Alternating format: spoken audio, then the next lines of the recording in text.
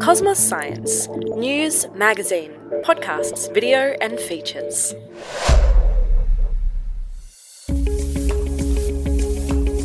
Welcome to Cosmos Country, where our reporters talk about dealing with climate change in rural and regional Australia. Prosperity and education, they're our values, and everything that we do relates to that. We are introducing a massive fire risk. Our first species released beyond the fence on the sanctuary was brush-tailed possum, and they've done really well, which is incredibly exciting. The ocean is vast, the issues are complex, but there's so much love for it. Welcome to this week's edition of Cosmos Country. I'm Glenn Morrison, and here with me is my colleague and Cosmos journalist Marie Lowe. Today we're going to take a deep dive into our oceans, how much Australians love them, and ways we might help to save them. To help us are two guests. First, Carolyn Grant, welcome, Director of Engagement for the Volvo Ocean Lovers Festival. Sounds fantastic. And Thanks. Dr. James Hunter, Curator of Naval Heritage and Archaeology at the Australian National Maritime Museum. I'm going to hand over first of all to you, Marie. Yeah, hello guys, and thanks for joining us today.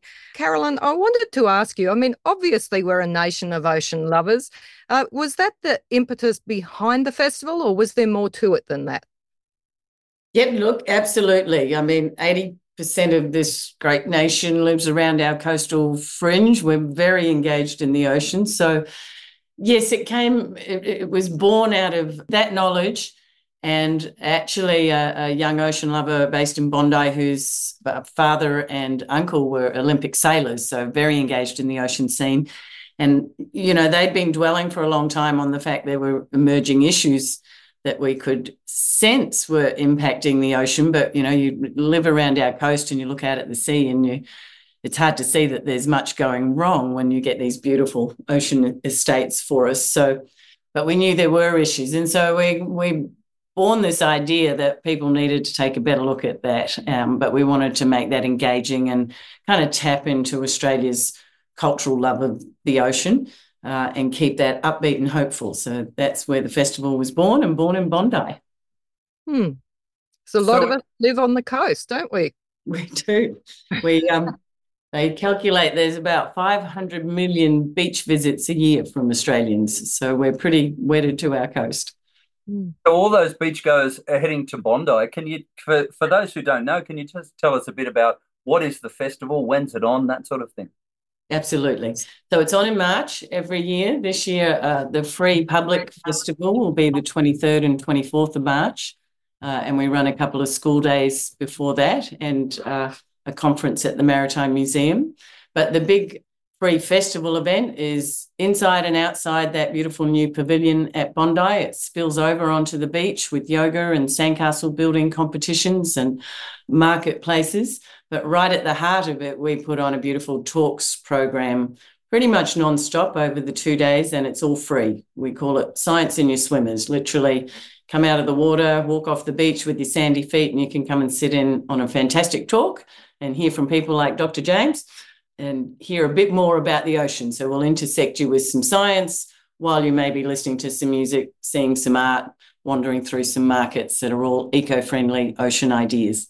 Oh, it sounds fantastic. We might just cross to James, Dr. James there for a second. And I should mention, for full disclosure, that Cosmos is a sponsor of the festival, which sounds like a great thing. Dr. James, Australians love a good shipwreck. We're fascinated by their stories and love to visit them. Some go diving of them. Can you tell us what's your interest in shipwrecks? Were you like a young scuba diver bent on archaeology, or how did it all get started? I was very interested in the ocean. I was actually born in the Midwest, U.S. I was born in Indiana. And there are no oceans in Indiana, obviously. My father also grew up in the Midwest, and he, as a kid, watched the show Sea Hunt, which had Lloyd Bridges, and he'd go and have undersea adventures. And my dad just was completely blown away by this. So he decided he wanted to learn to scuba dive. And when he joined the military, when he was a young man, he joined the military and went to Vietnam, came back. They gave him the opportunity to go where he wanted. He said, I want to go to Florida. So we moved to Florida when I was 4, and he got right into diving. And so as a result of that, I was certified by the age of 10. And I grew up around, he dove shipwrecks. He had friends that, we laugh about it now, but they were wreck ratters. They would, take portholes and stuff off of wrecks, the kind of, stuff I don't do. But I think it was growing up in that environment. I became quite obsessed with the ocean. I started as a land archaeologist and then had a realization I could do it underwater. I did a field school and I never looked back. That's what I wanted to do. And here I am. So it's all become a science endeavor, and that's brought you to the festival. Carolyn, how did you hear about James' work with shipwrecks? We have a lot of engagement with the National Maritime Museum. It's a natural fit, of course, and they have a fabulous education resource, and they come down to our festival and bring underwater drones. Literally, you can drive a drone around North Bondi beaches. It's really fun, and they bring a lot of their educational material. Last year, they came and spoke about Emily Jatef spoke about her dive down to the Titanic, which people love that talk, and the kids just lap that up. Really fun. So we know the shipwrecks are popular. There's a lot of divers in our community as well. In fact, we hold a big dive event for trying to save the grey nurse shark. So we do a census actually as part of the festival. So that's a coordinated dive all up the eastern seaboard and reports into our festival during the event. So we engage with that community, and we knew about James's work, and we're super keen to have him. There's some really interesting stuff he's going to talk about in our Ocean Lovers Talks program over the weekend. Can you tell us a bit about that, James? What are you going to be talking about? So and full disclosure, this is kind of fun. Emily is actually my wife. Yeah. How strange. We're the maritime archaeologists. Get to you two. Our daughter has no interest in archaeology, which is hilarious, but yeah. You didn't get to go to the Titanic, James? No, I didn't go. As Em and I like to say to one another, she's big into submersibles. I'm big into dive gear. If I can't get to it with scuba on, I don't want to do it. It's too deep. But she loves the scientific submersible side of it, loves that. And so we complement each other pretty well in that regard. Yeah, no, the talk that I'm giving, so it was kind of an interesting coincidence. This is back in 2018. I was introduced to a guy named Holger Deuter, who's in Germany. And he's a really interesting Renaissance man kind of guy. Like, he's into music and art and 3D digitization and all this other really amazing stuff. And I was invited to a meeting where he was there to talk about doing digital artwork related to shipwrecks. And so we chatted a bit. And I thought, well, it's kind of cool. But what I've always really thought would be neat would be if you could recreate a shipwreck dive, in a VR format where someone could literally descend down a line, look around a wreck, learn about the shipwreck, and then come back to the surface and have an authentic environment where it's murky, a bit dark. You don't have tropical fish. You've got, little nanny guy and stuff like that swimming around. And Holger was really kind of taken by the idea. So that kick-started it. And so we've done 2 of those. We've done one on a paddle steamer here in Sydney Harbour, and the most recent one we've done is the South Australian, down at Victor Harbour in South Australia. And yeah, so I'm just going to talk about that and, what we did and how we got there. It was a great project, done long distance, a lot of it during COVID, as it turns out.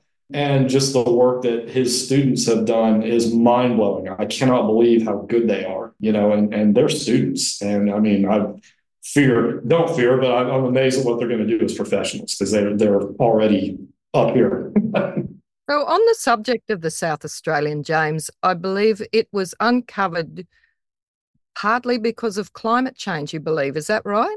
We think that there was definitely an environmental factor to that. We found the shipwreck site in April of 2018. We went out, we did a systematic survey, and we found it.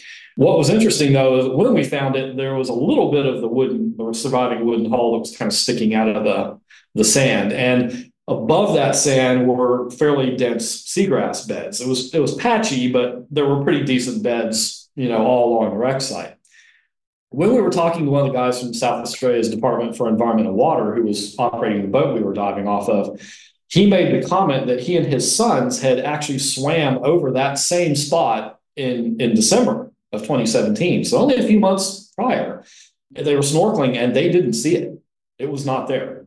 But he also noted that there were a lot more seagrass beds there. And he had noticed that they had disappeared, and weren't nearly as prolific as they had been. As time went on, we came back to the site in 2018 and 2019, up to the COVID pandemic beginning, and we noticed that the wreck was uncovered on its own. Just the sand was deflating; it was coming off, and we were also noticing a correlation in that the seagrass beds we were seeing were disappearing. So we kind of put two and two together and realized, well, what's happening here probably is that the seagrass is dying. And that in turn that's the thing holding the sand together and the sediment. So that's not holding it together anymore. And currents and everything else are moving it off the site and uncovering it. We know that there was a temperature spike in 2017, 2018. And so the best theory that we have is that there was this temperature spike that led to a die-off of the seagrass, which in turn disarticulated, which in turn released the sediment, and it uncovered the site. So, and there apparently were other areas where they had seagrass die-off in South Australia as well around that time. So that appears to be the correlation between the two. You're listening to Cosmos Country. I'm Jamie Seidel, one of your regular presenters. While currently an Adelaide-based city slicker, I've lived in the old outback mining town of Lee Creek, the energy hub of Port Augusta, and the regional centre of Murray Bridge.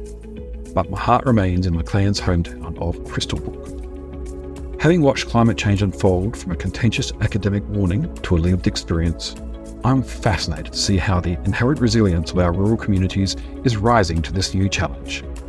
That's Cosmos Country. From reading some of your material, there's kind of a flip side to that potential now boom in shipwreck tourism as a result of climate change, but it's also having an effect on the shipwrecks themselves, isn't it? It is. That's correct. In the biz, we like to talk about how shipwrecks will achieve a state of equilibrium with their environment. Shipwrecks, it initially breaks up, it deteriorates, it goes through a process of breaking down. And then in many cases with older wooden shipwrecks, at least, they get buried in whole or in part. And what that does is it creates a deoxygenated environment, which is ideal for preserving wreck material, particularly organics. So wood, bone, leather, that sort of thing.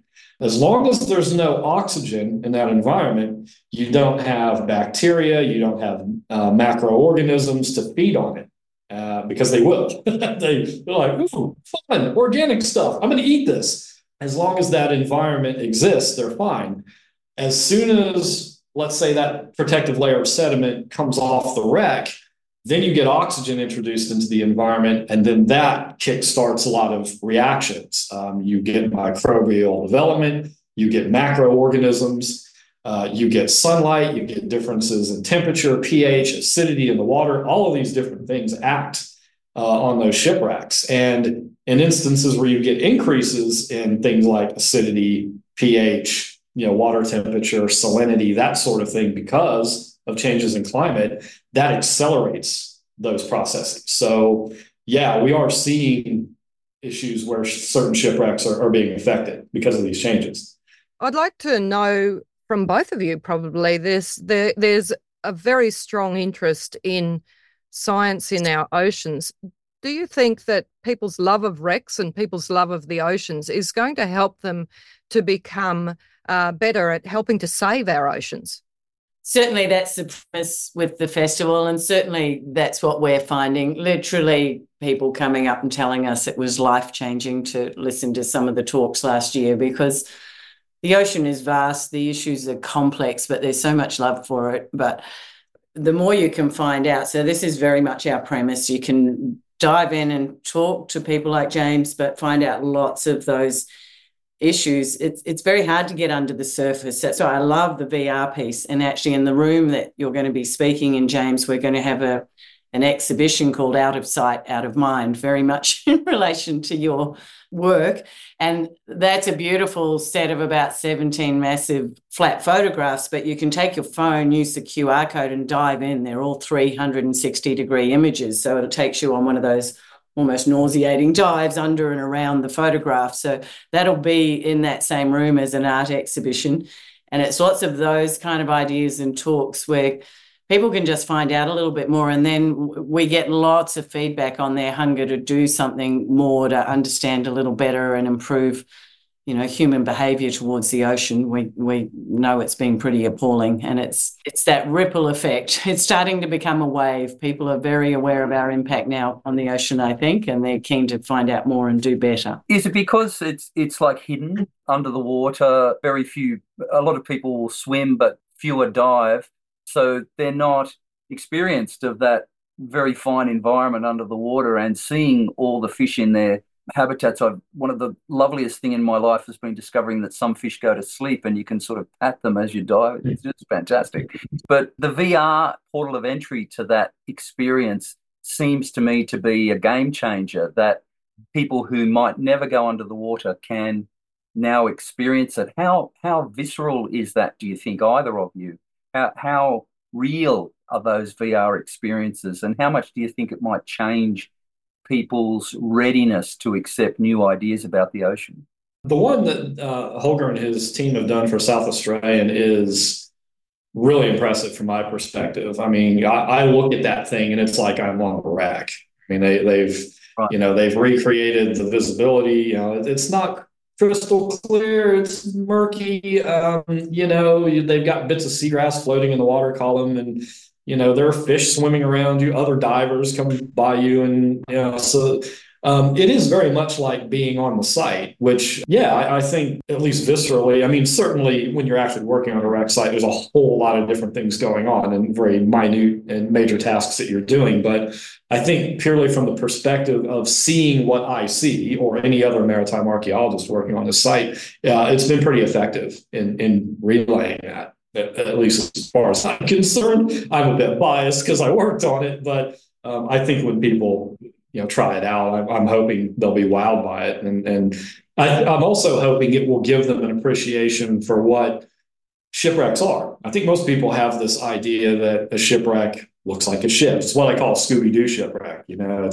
They're intact, masts are standing, sails are flapping in the current.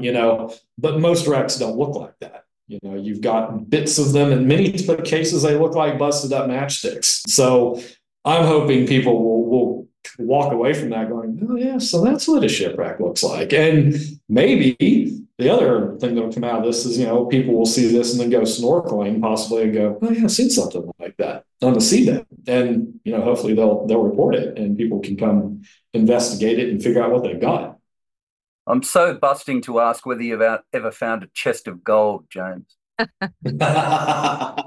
get that question a lot. I have not. I have found a chest full of iron spikes, though, which was not nearly as exciting. I was working on a Spanish shipwreck from the 18th century in Florida in the late 90s, early 2000s, and we were working in the bow of the wreck, and we came across this wooden box crate, and of course the contents had corroded and had formed this thing called concretion, which is kind of this calcified layer of corrosion product over the top of whatever was in it. It was very heavy. The box was intact, which is incredible because it was timber. We recovered it, thinking, because one of the wrecks that we had considered for this shipwreck was a Spanish ship that brought what was called the Situado, which was the payroll for the Spanish garrison there. And we thought, maybe this is the chest with the Situado in it. So we took it, we got it x-rayed, we got it CAT scanned. It was a bunch of spikes. So not treasure, but pretty cool all the same. And clearly that's where they kept their spare fasteners, if they had them to make repair. So that was good. We do love wrecks in Australia. Is the number of visits to a wreck a problem in keeping them preserved?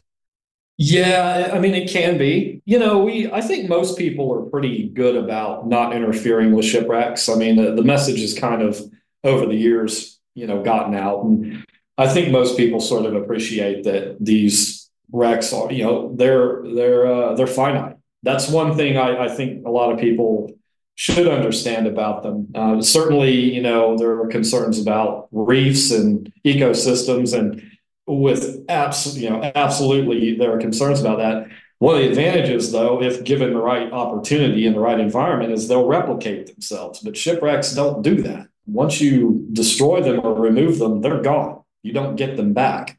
So, yeah, I think as time's gone on, people have come to appreciate that, they're important. They have stories to tell, and they are finite, and they need to be protected. And the other important thing for me, too, is they're reefs. A lot of these shipwrecks have reefs on them. They've got fish and all these animals. And if you destroy that wreck, you destroy that ecosystem. It's gone.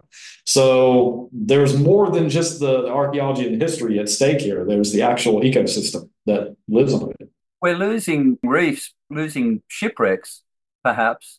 But what else will people learn of that we may be threatened when if I go to the festival? What am I going to learn about? Actually, we've got a session called Coral, Can It Save Itself?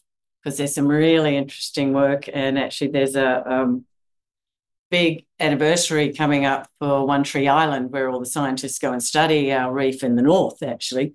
So we're going to do a session about that. And, corals are really interesting species, and those ecosystems Australians love, and absolutely they're the cause of a lot of shipwrecks. They're also vital to the ocean ecosystems.